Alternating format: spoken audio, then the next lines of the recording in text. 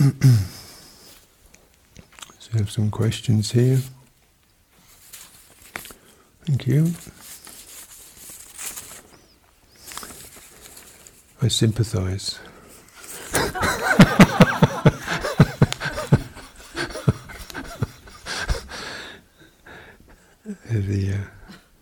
So interesting, some interesting points here. One of the few Buddhist teachers I've heard talk about basic human needs and their importance: safety, security, love. I find this refreshing and reassuring. Can you comment on if or how these needs can be a manifestation of bhava tanha? What is the difference between such needs and tanha?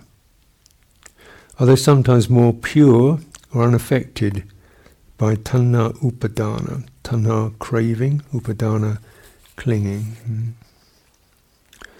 Well, yeah.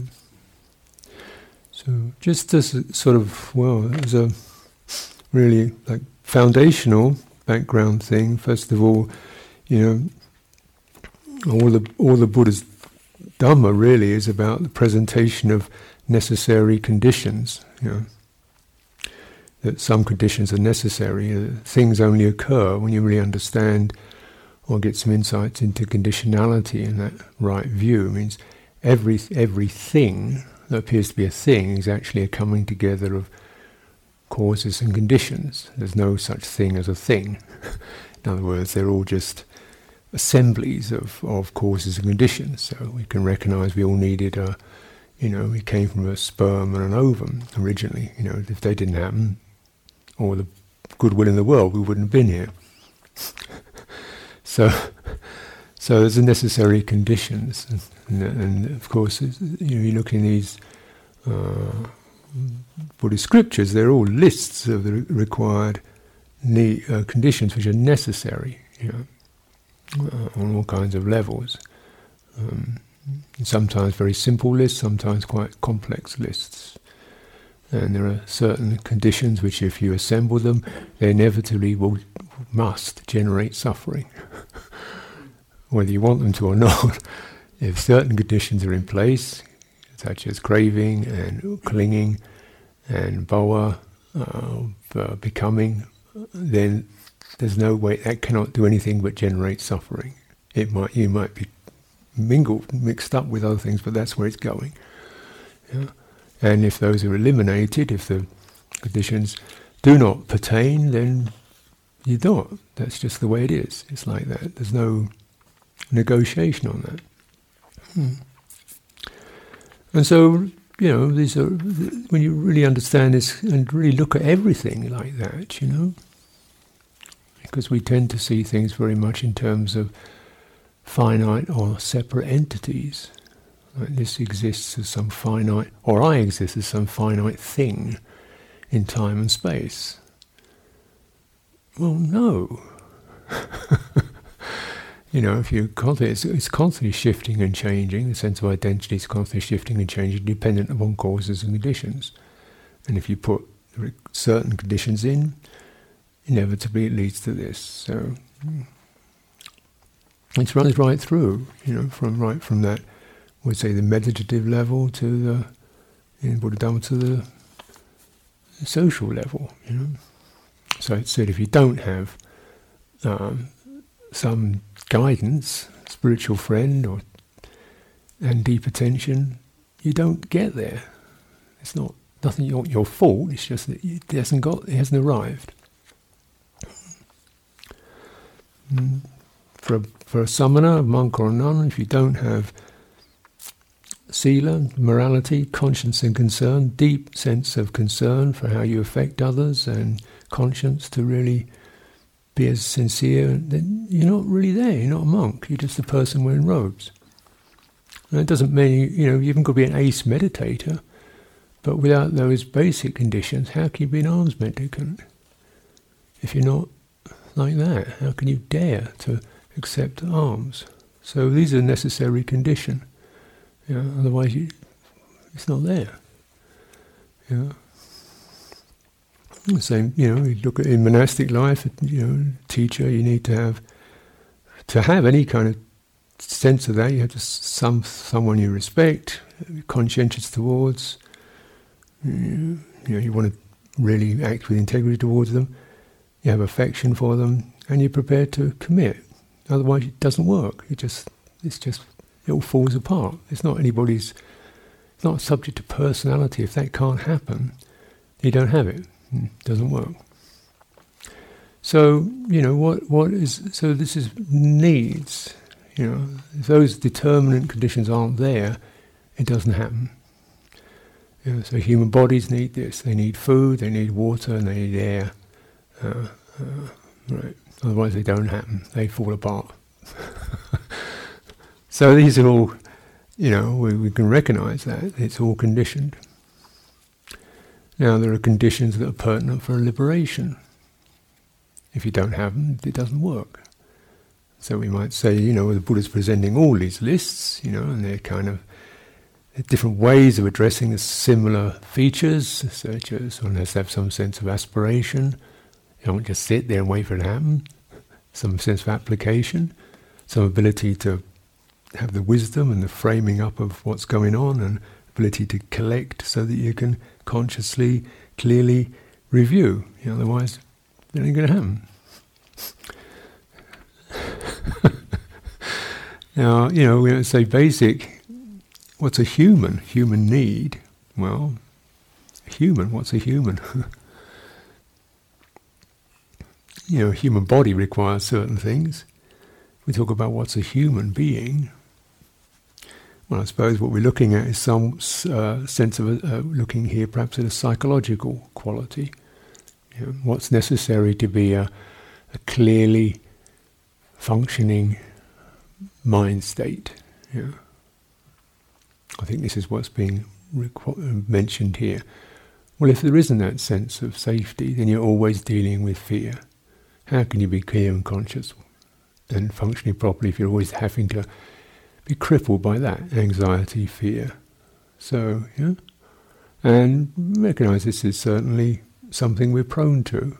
The fear of getting it wrong, the fear of blame, the fear of being rejected, the fear of being directly attacked. We live with a lot of that. And in highly performance-driven societies, that fear is deeply ingrained. Because if you don't come up with the goods, you ain't there. And those goods could be completely notional, like intelligence, good appearance, and if you don't make that, then sorry, you're not getting the goods. So we fear that. So much so that fear affects our judgment. We're living haunted by shadows. How can you be a clearly functioning, conscious human being if you're doing that? You can be a kind of half there, slightly crippled or slightly burdened, but that's not going to help you anyway, is it? Right? So there is a need for that, what I'm calling safety, security. I would say perhaps love is another way of putting it. And of course, word like love, so popular and so I think travestied and trivialized or made into sort of soap opera stuff. Well, basically, to my sense of fundamental thing is, here's a place you can sit down, no deal, no need. That's an offering. That's pretty. To me, that's the fundamental thing. That you feel there's that sense of there's no judgments here. There's no gradations. There's no credits. You're just there. And as a being, not as a doing. Your actions are subject to, being questioned. But as a being, if you can't have this fundamental sense of that being here in the world, I'm fundamentally okay, safe, then you're always going to be dodging shadows and fearing them. And why I say that's not. You may crave them, of course. You may crave acceptance and so forth, but then you generally craving is always to do with fantasy projections. How do you know they're fantasies? Because you never get them. You never get. You think you're about to get it, but it doesn't happen. You think maybe having a a house with guards and security around it make me feel safe. It doesn't.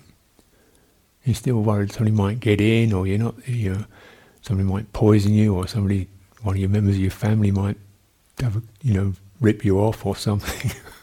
If you're wealthy. So you don't get that security through those things. And you may feel, well, this person, will provide me with all the love I need, but then, how many times you kind of go for that, and then you realise, no, it doesn't work like that. It's not something that. It's something that occurs through something that's not really about yourself. It's more fundamental than that. It's not about your personality or your skills or your wealth or your looks. It's something much more fundamental than that. You don't have to approve. You say whatever. There's a sense of being able to be here without fear, without that fundamental quality. Because if there is that, then we're always agitated and active, and that's actually a cause for tanha. If that need isn't addressed, then there's the tanha for something that will make me feel okay. And there's that reaching out, and that maybe this, maybe that, maybe him, maybe her, maybe them, maybe that. And it's always, what are we looking for? Something out that we don't have yet, that we could get. And, whenever that occurs, what happens? There's this reaching out and clutching hold of something that fails, doesn't get it, doesn't do it. Just contemplate it for yourself and look at what tanha presents. Something where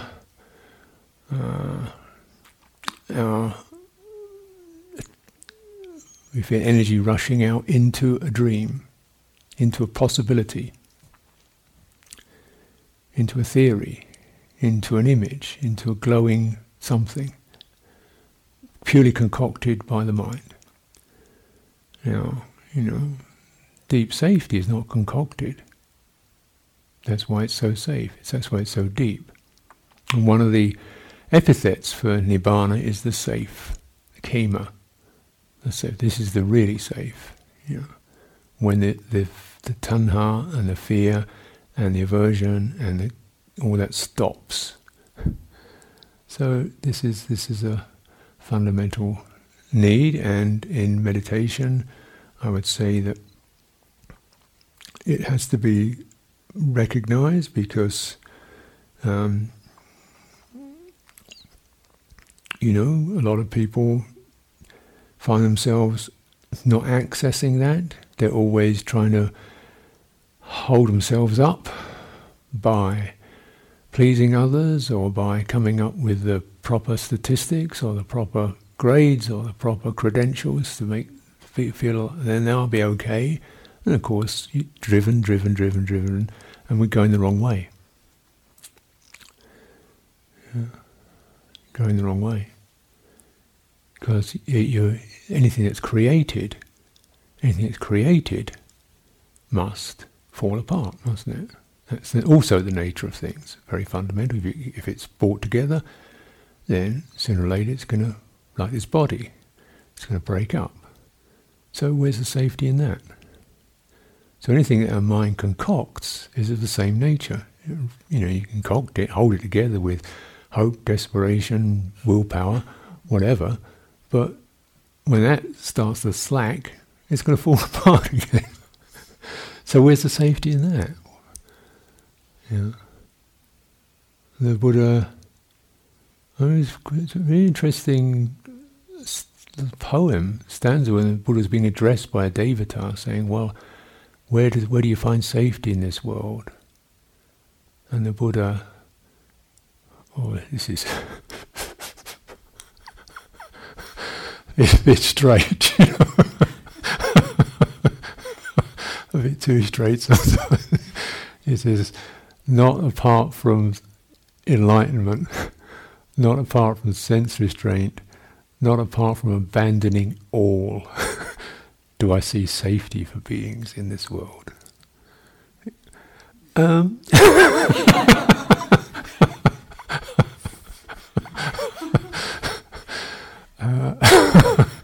Abandoning all, what was the all? Abandon the I, abandon contact, abandon things that you're reaching out for.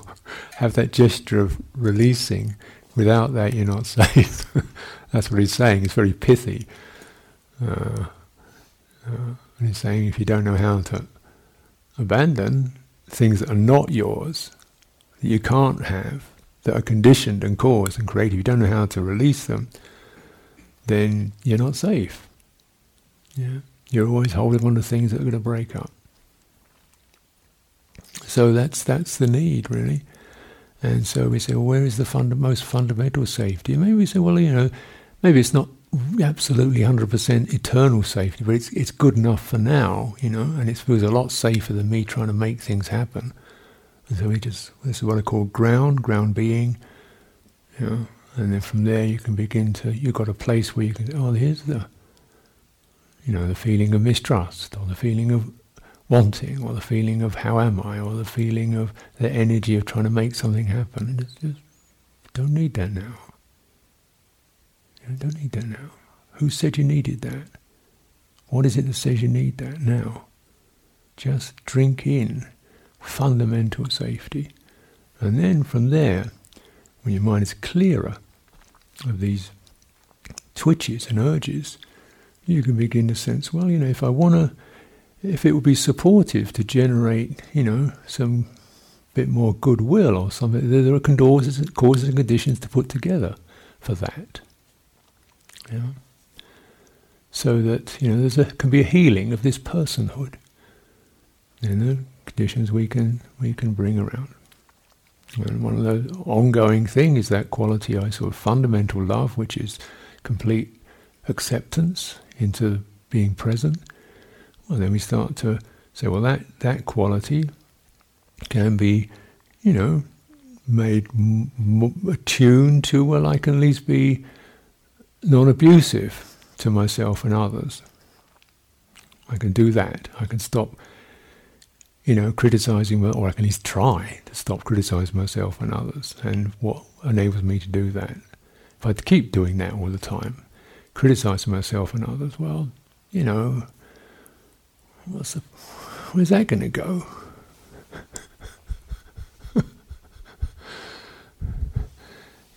So there's that, and to think that something, and also just to recognize that, a quality of what this love, in this sense, is there's something beautiful here to be carefully looked after, protected, allowed to grow. Something precious here. What are you alive for? If there's nothing worthwhile in it, what's the point? Just going through another day. If there's no sense of something valuable here that needs to be carefully attended to, and that's my job. Most fundamentally, because otherwise, if I don't do that, everything's going to go crazy, isn't it? So there's that need. If there's no self-respect, if there's no tolerance and leniency and good humour, then how are you going to function, let alone get enlightened? So this is, I say, it's a very basic need. Now, this has nothing to do with fantasies, because it means you've got to really look closely and examine. And is that true? Is that thing actually valid or not? No, it's not. It takes me to a unskillful place. I know it feels unskillful. It's not an idea. I can feel it hurting me, twisting me up. So stop doing that, I mean, of course, you can't just do it like that, but you recognise there is a need for that to cease because it's an obstructive condition. And we'll work on it. Yeah, so that's not just blind craving, but it does require another quality called chanda, motivation, which is desire, and it can be skillful or unskillful, but dhamma chanda is a desire, a thirst, an interest, a motivation to, do some stuff, do some work. And without that, nothing works either. So, some kind of desire is necessary. But it's desire that's the motivation to see and know directly as it is, not the pathological and reactionary generation of fantasies, which some of them are really not even very nice fantasies, of, what a stupid, rotten person I am, or something like that. And it's the thing about tanha, bhava tanha. It doesn't really care what it creates, as long as it creates something. It can create you as a complete basket case, and that's fine. It rubs its hands. I've done a good job. Signed her off, Got a nice solid person there. It doesn't matter if it's a miserable person, as long as it's a person. That's bhava tanha's job. So, bhava tanha is not always creating glamorous self-images by any means. It's just the fundamental need, or this fundamental craving, to generate something solid that isn't solid. And we weld conditions, psychological conditions, some of them deeply afflictive, doesn't matter, stick it all together, then you got James or Susan or whatever, and you go around holding it all together and trying to, then that's bhava tanha's job. Our job is to see with all this, there is this afflictiveness, there is this compulsiveness, there's this wackiness, it's neurotic, but basically I'm fine.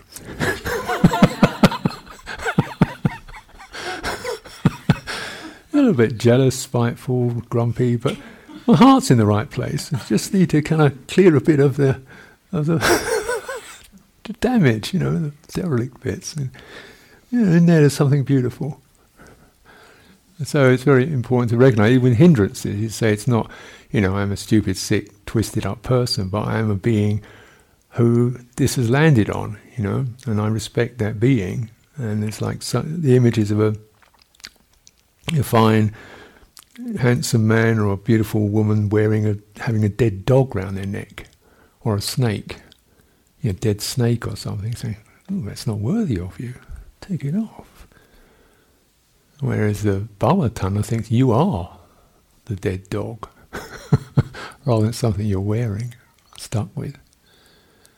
So that need for the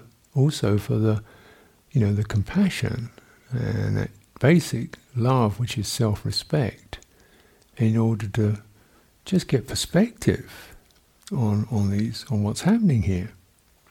There is a skillful basis, being a human being, but definitely there are afflictions, and we need to have first of all that grounding and foundation in the basic dignity and self-respect to be able to discern, this is not worthy of me, this is foolish, this is taking me to a bad place, abandon it, put it aside.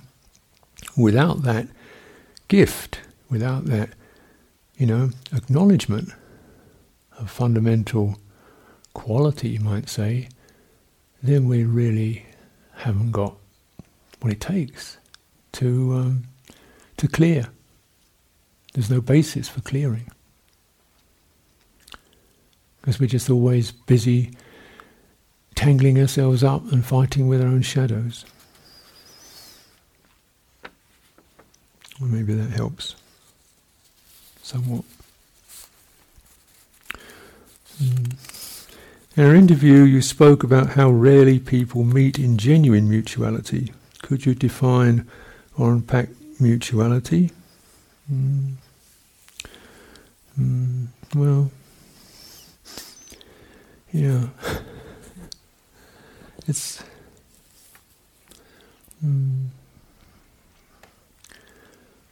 well, it's part of the understanding of what is coming, what is happening at any time in in experience. It's a coming together of conditions, and so Again, look at it very basically, fundamentally. The Dhamma its foundation is mutuality. So it starts with generosity, means I give to another person, they share, we share. That's considered, ground level, basic Dhamma. Dana. Sila means I don't do to others what I don't want them to do to me. I may not like you, but I respect. I'm not going to. So there's a sense of mutuality, isn't there? Conscience and concern is my welfare, your welfare matter. Kindness, is the other side of morality, isn't it? It means to others as to myself. A sense of tolerance, openness, non-abusiveness. So that's the foundation of it before we even refine anything further.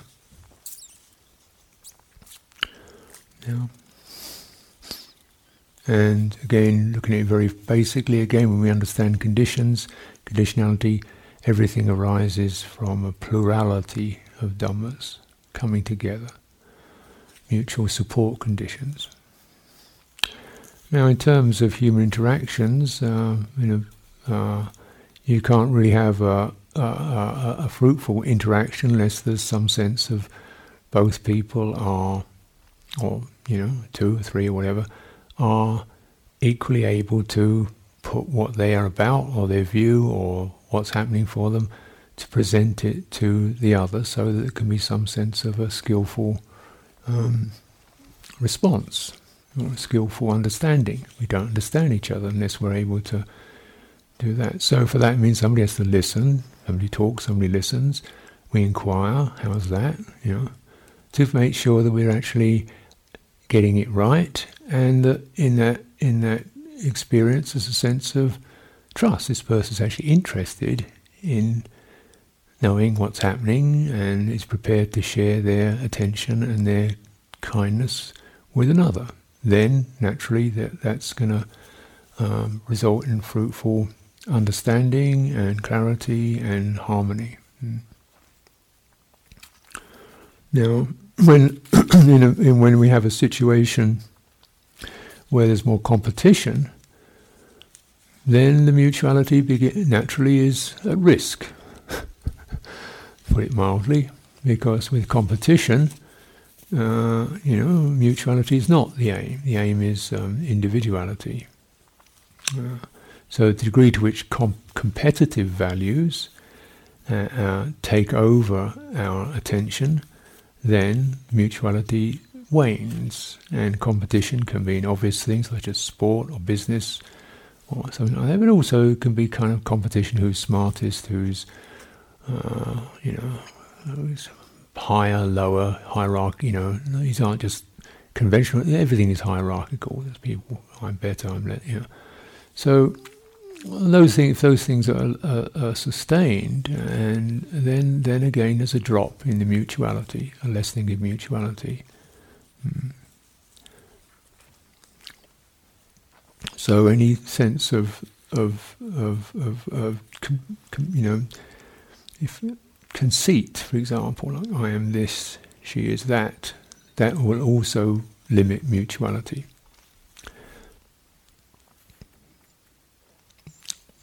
And this means there has to be enough trust between people, recognizing we are afflicted, we are subject to these pressures, we have been, indoctrinated into highly self-conscious ways in which we feel quite perhaps nervous from others, or feeling of lesser than others or better than others.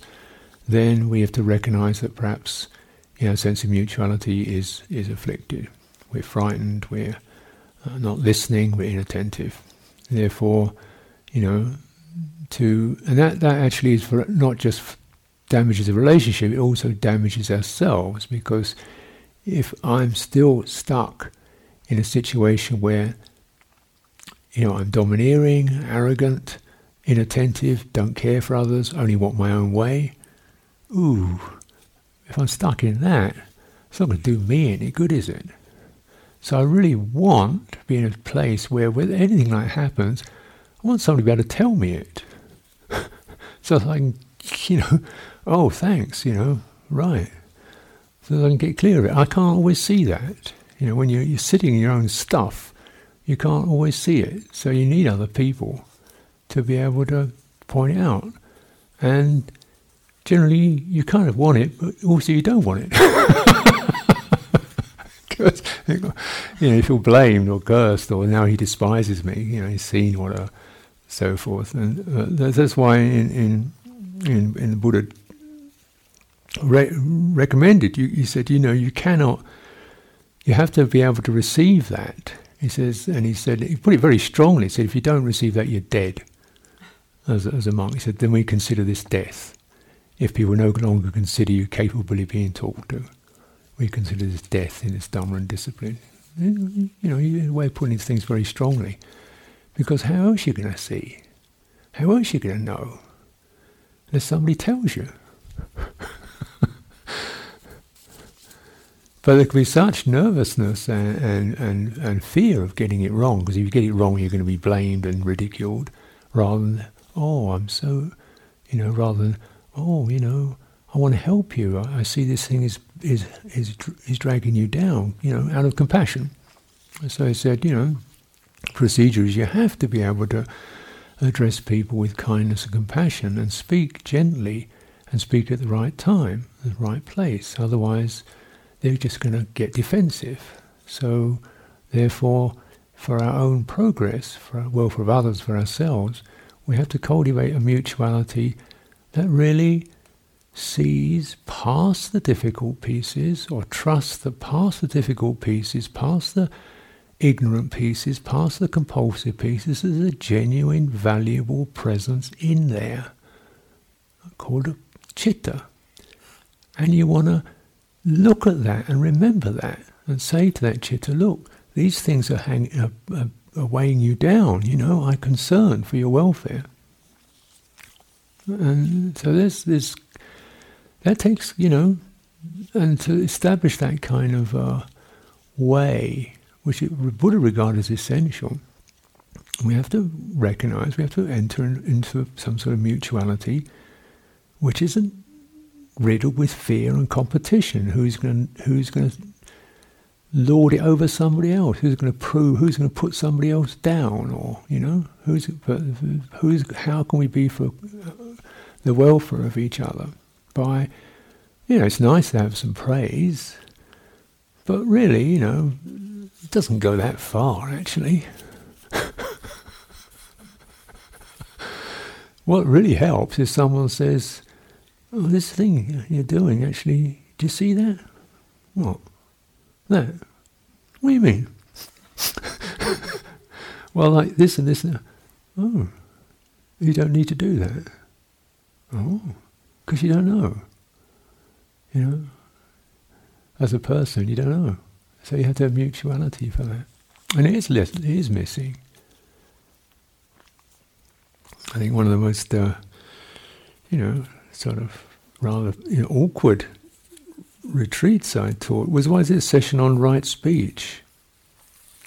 And for this I had to people in couples just to sit and say, okay, you talk to him, just talk for 5 minutes about what you've been doing, for the last month or so. Oh, I went on holiday, I saw my Uncle George, and we went to Portugal and had a nice time, and Susie got sick, so I came home, and then, okay, now you repeat what she said. She said she was working hard, and her Aunt Sally got sick, so she went home because her dog was... didn't actually hear it. And the funny thing is, some of these people were actually in couple relationships. I think that ended it. And actually listened. Didn't know how to listen. Just, she's babbling on about something or the other. Just tell her it's all right. Wow. So who listens? Is it just sets of monologues bouncing through the air? And these are just, obviously well-intentioned people, but the dysfunctionality of that. So this is, why is that? These are good people. You know, it's just, it's also self-conscious. So self-conscious, so self-oriented.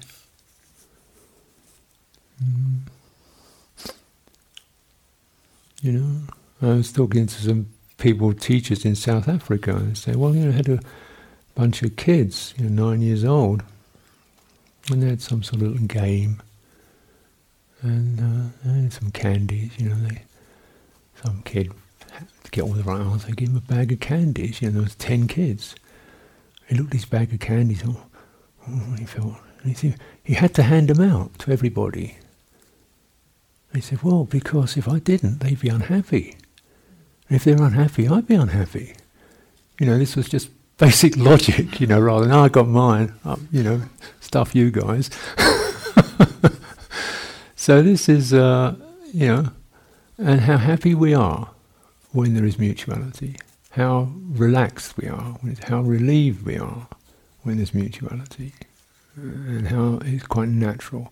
But this intense self-consciousness, fear of blame, fear of each other, fear of getting it wrong, it just cripples people. So I think it's a real need. Thank you. All right, lovely. So that's an example of it.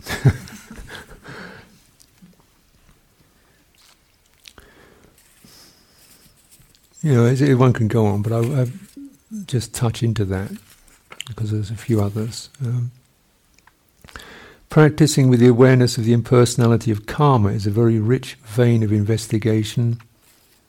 Important aspect of right view. Can you kindly share some of your thoughts and ideas around this practice? Well, to be honest, it's actually the Buddha's thoughts that I can put through my own brain or way of speaking. That essentially karma, action, particularly the action, psychological action, the action of our intentions or our kind of drives, what those actions bring into being for us, for good or for bad. That's called karma. And that lays down results. And there's also an inheritance of previous results. So there's a citta, and the citta is in this karmic field, we might say. I think the Buddha even used that expression, karma as a field. It means there's a whole field or domain of effects, some of them long-term, some of them short-term. This citta could be experiencing results of what so-and-so said to me yesterday, or they could be experienced results of what I did 5 years ago. So some are long-term, some are short-term, some are immediately coming to fruition, some take a while to attain fruition. So an evil person can feel quite happy for a while, getting what they do in their stuff, but it's until maybe years later where they begin to experience the results of that. So this is just an impersonal process. It's just that you can see it's a law. It's called one of the niyamas or fundamental laws of existence. That intentional actions give rise to results. So there's no personal deal in that. Now these intentional actions, as we say, our own intentional actions give rise to results. Also the actions of others that were in this karmic field can give rise to effects. We feel there's a touching and affected sense. We're affected by the praise or the blame of others. We interpret that. And then there's a particular seizing of that message, and that is also karma, psychological karma, mental karma, that something in the mind grasps onto a particular impression, is fascinated by it, holds it, and starts to spin with it. So, been quite a nice day, and then somebody looked at you in a strange way, and you felt they don't like me, and your mind seized on that. Now, that there's an action there, and it gives rise to results. Now, why that happened was because in previous times that same sort of message got sent, and you experienced pain of some kind. So we're often bouncing off or reduplicating old karmic messages. Citta moves through karma, or karma moves through the citta, or the citta's main trajectory or progress or whatever, it moves through the field of karma. So this is why we can still be experiencing and reduplicating results of events that happened years ago.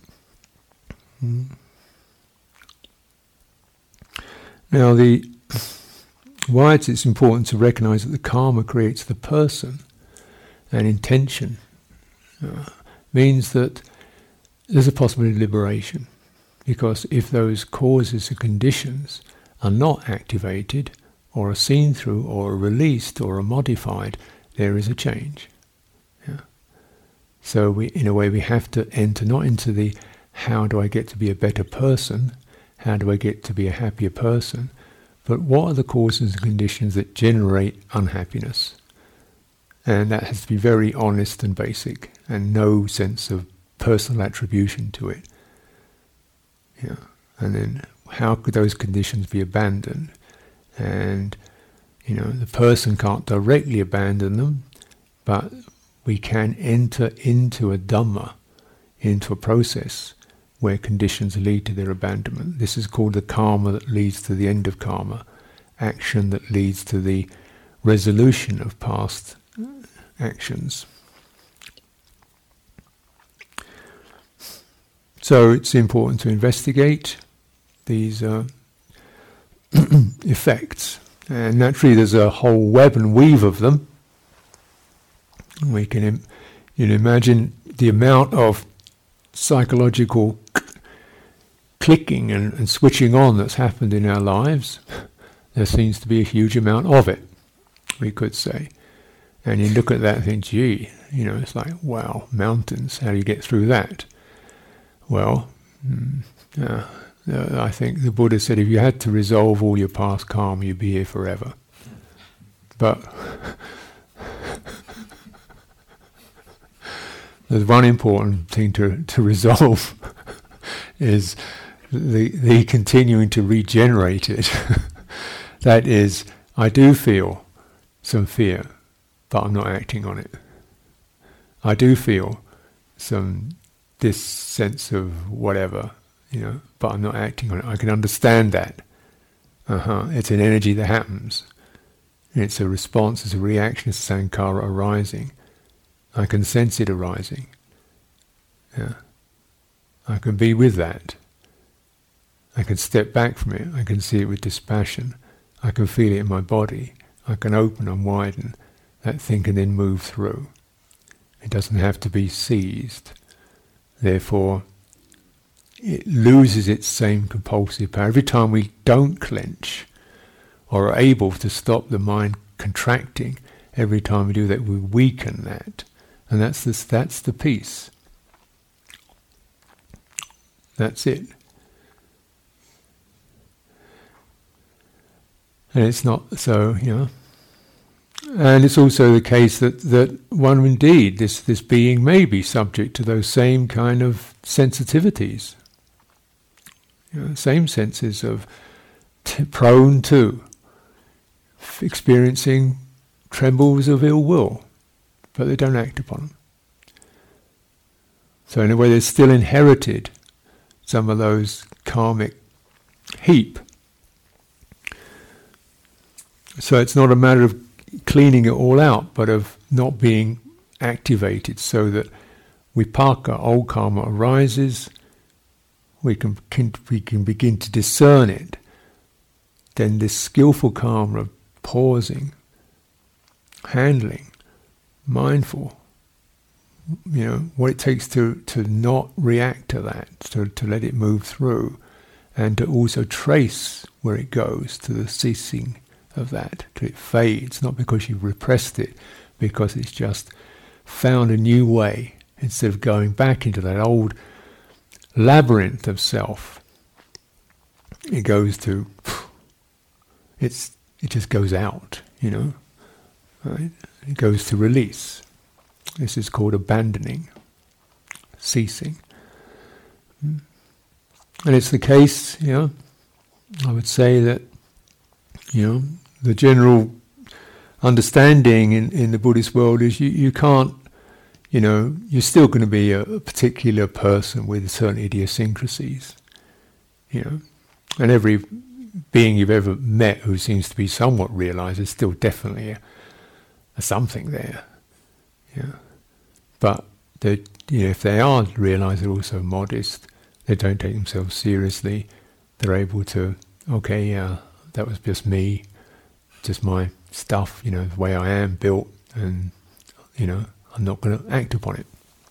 So that's the peace. That grasping and tenacious holding on. That's practical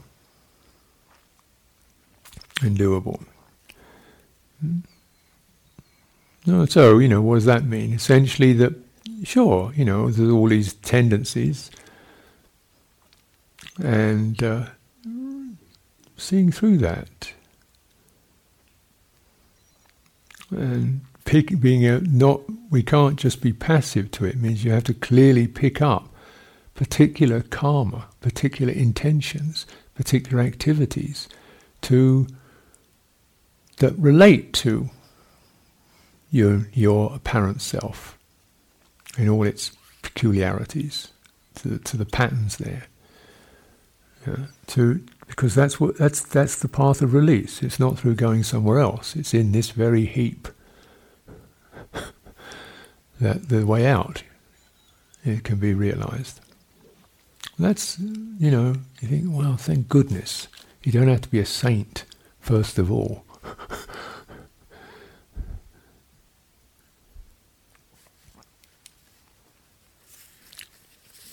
Not just keep me too long, but another one. Many teachers of samadhi I've encountered have stressed the importance of continuity of practice,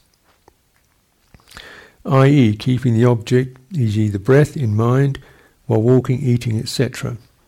I don't think they required it for sleeping. Your approach doesn't seem to require this. Is that right?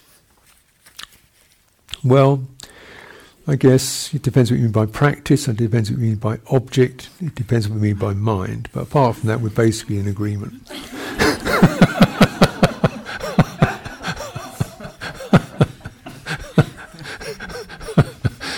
So I think it's important to keep the Dhamma in mind, to keep one's virtues in mind, one's precepts in mind, and to keep one's attentiveness in mind, and so forth. So, practice. I think you can narrow it down to too much, perhaps, and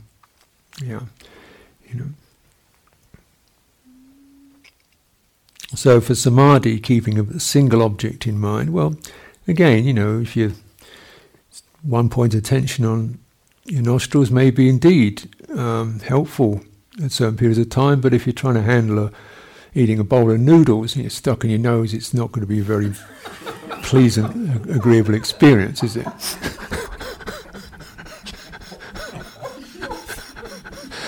So you've got to realise there's got to be a bit of leeway on that one.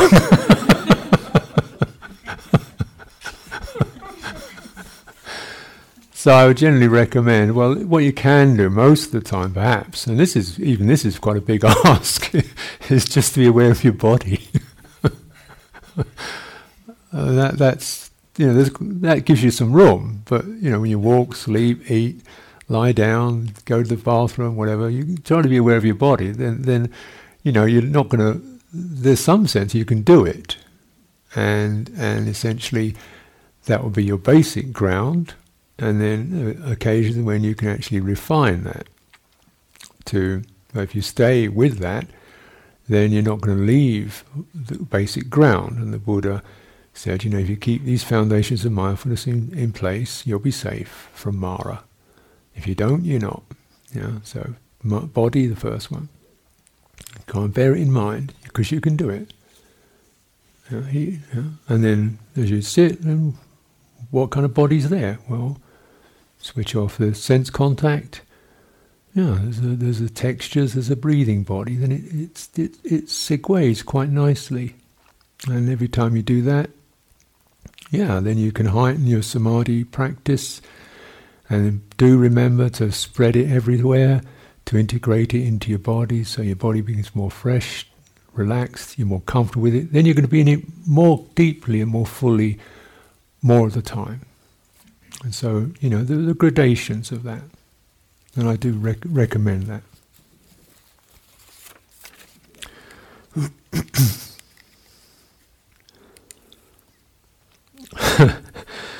Dear Ajahn, what do you mean by fun?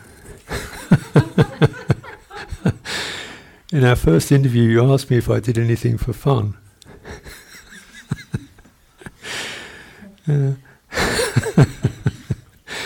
As my practice has developed, what I would have considered fun, activities, travel, theatre, dancing, dinner parties, have pretty much dropped away, are not where I feel inclined to direct my energy.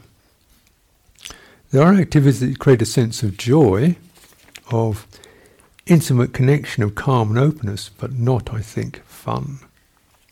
Is it time to bring out those dancing shoes? It could be.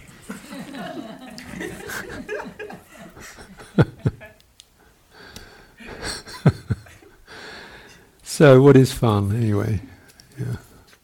What is play? Means that we're not hung up too much about our self-image. We're not hung up too much about results. We're feeling light and tolerant. We're something intuitive, momentary. That's fun.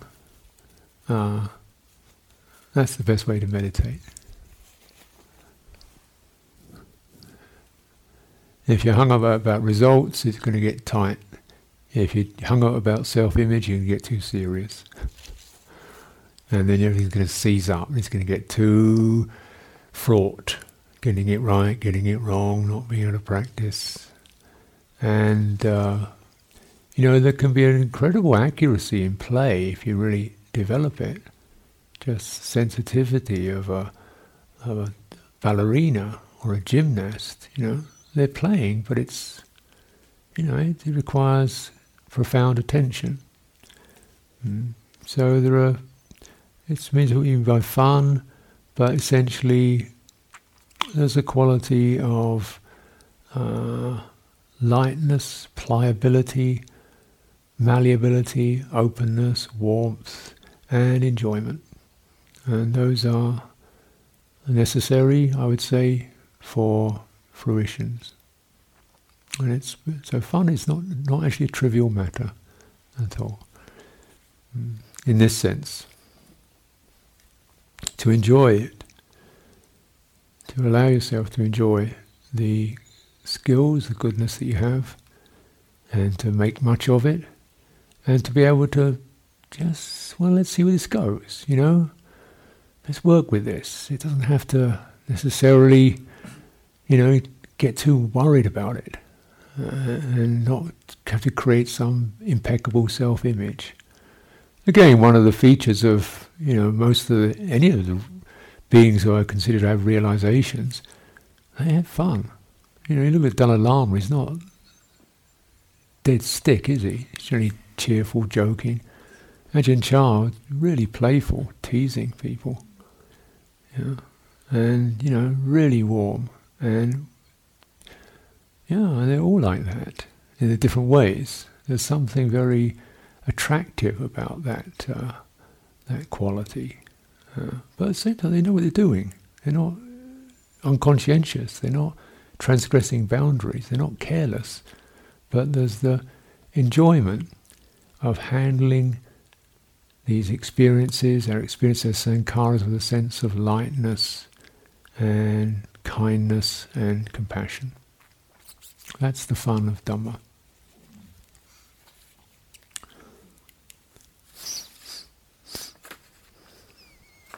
Okay, last one. When you describe energy in meditation, going down the spine, etc., what do you mean by energy?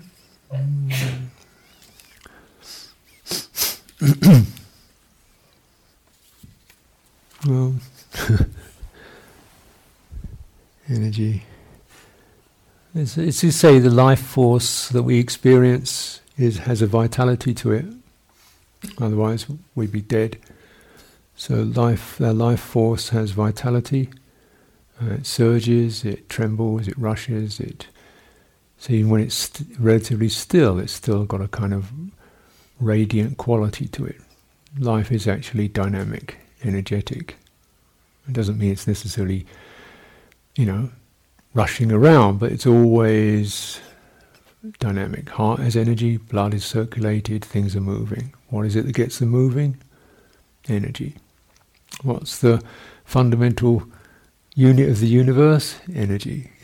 Matter is an illusion.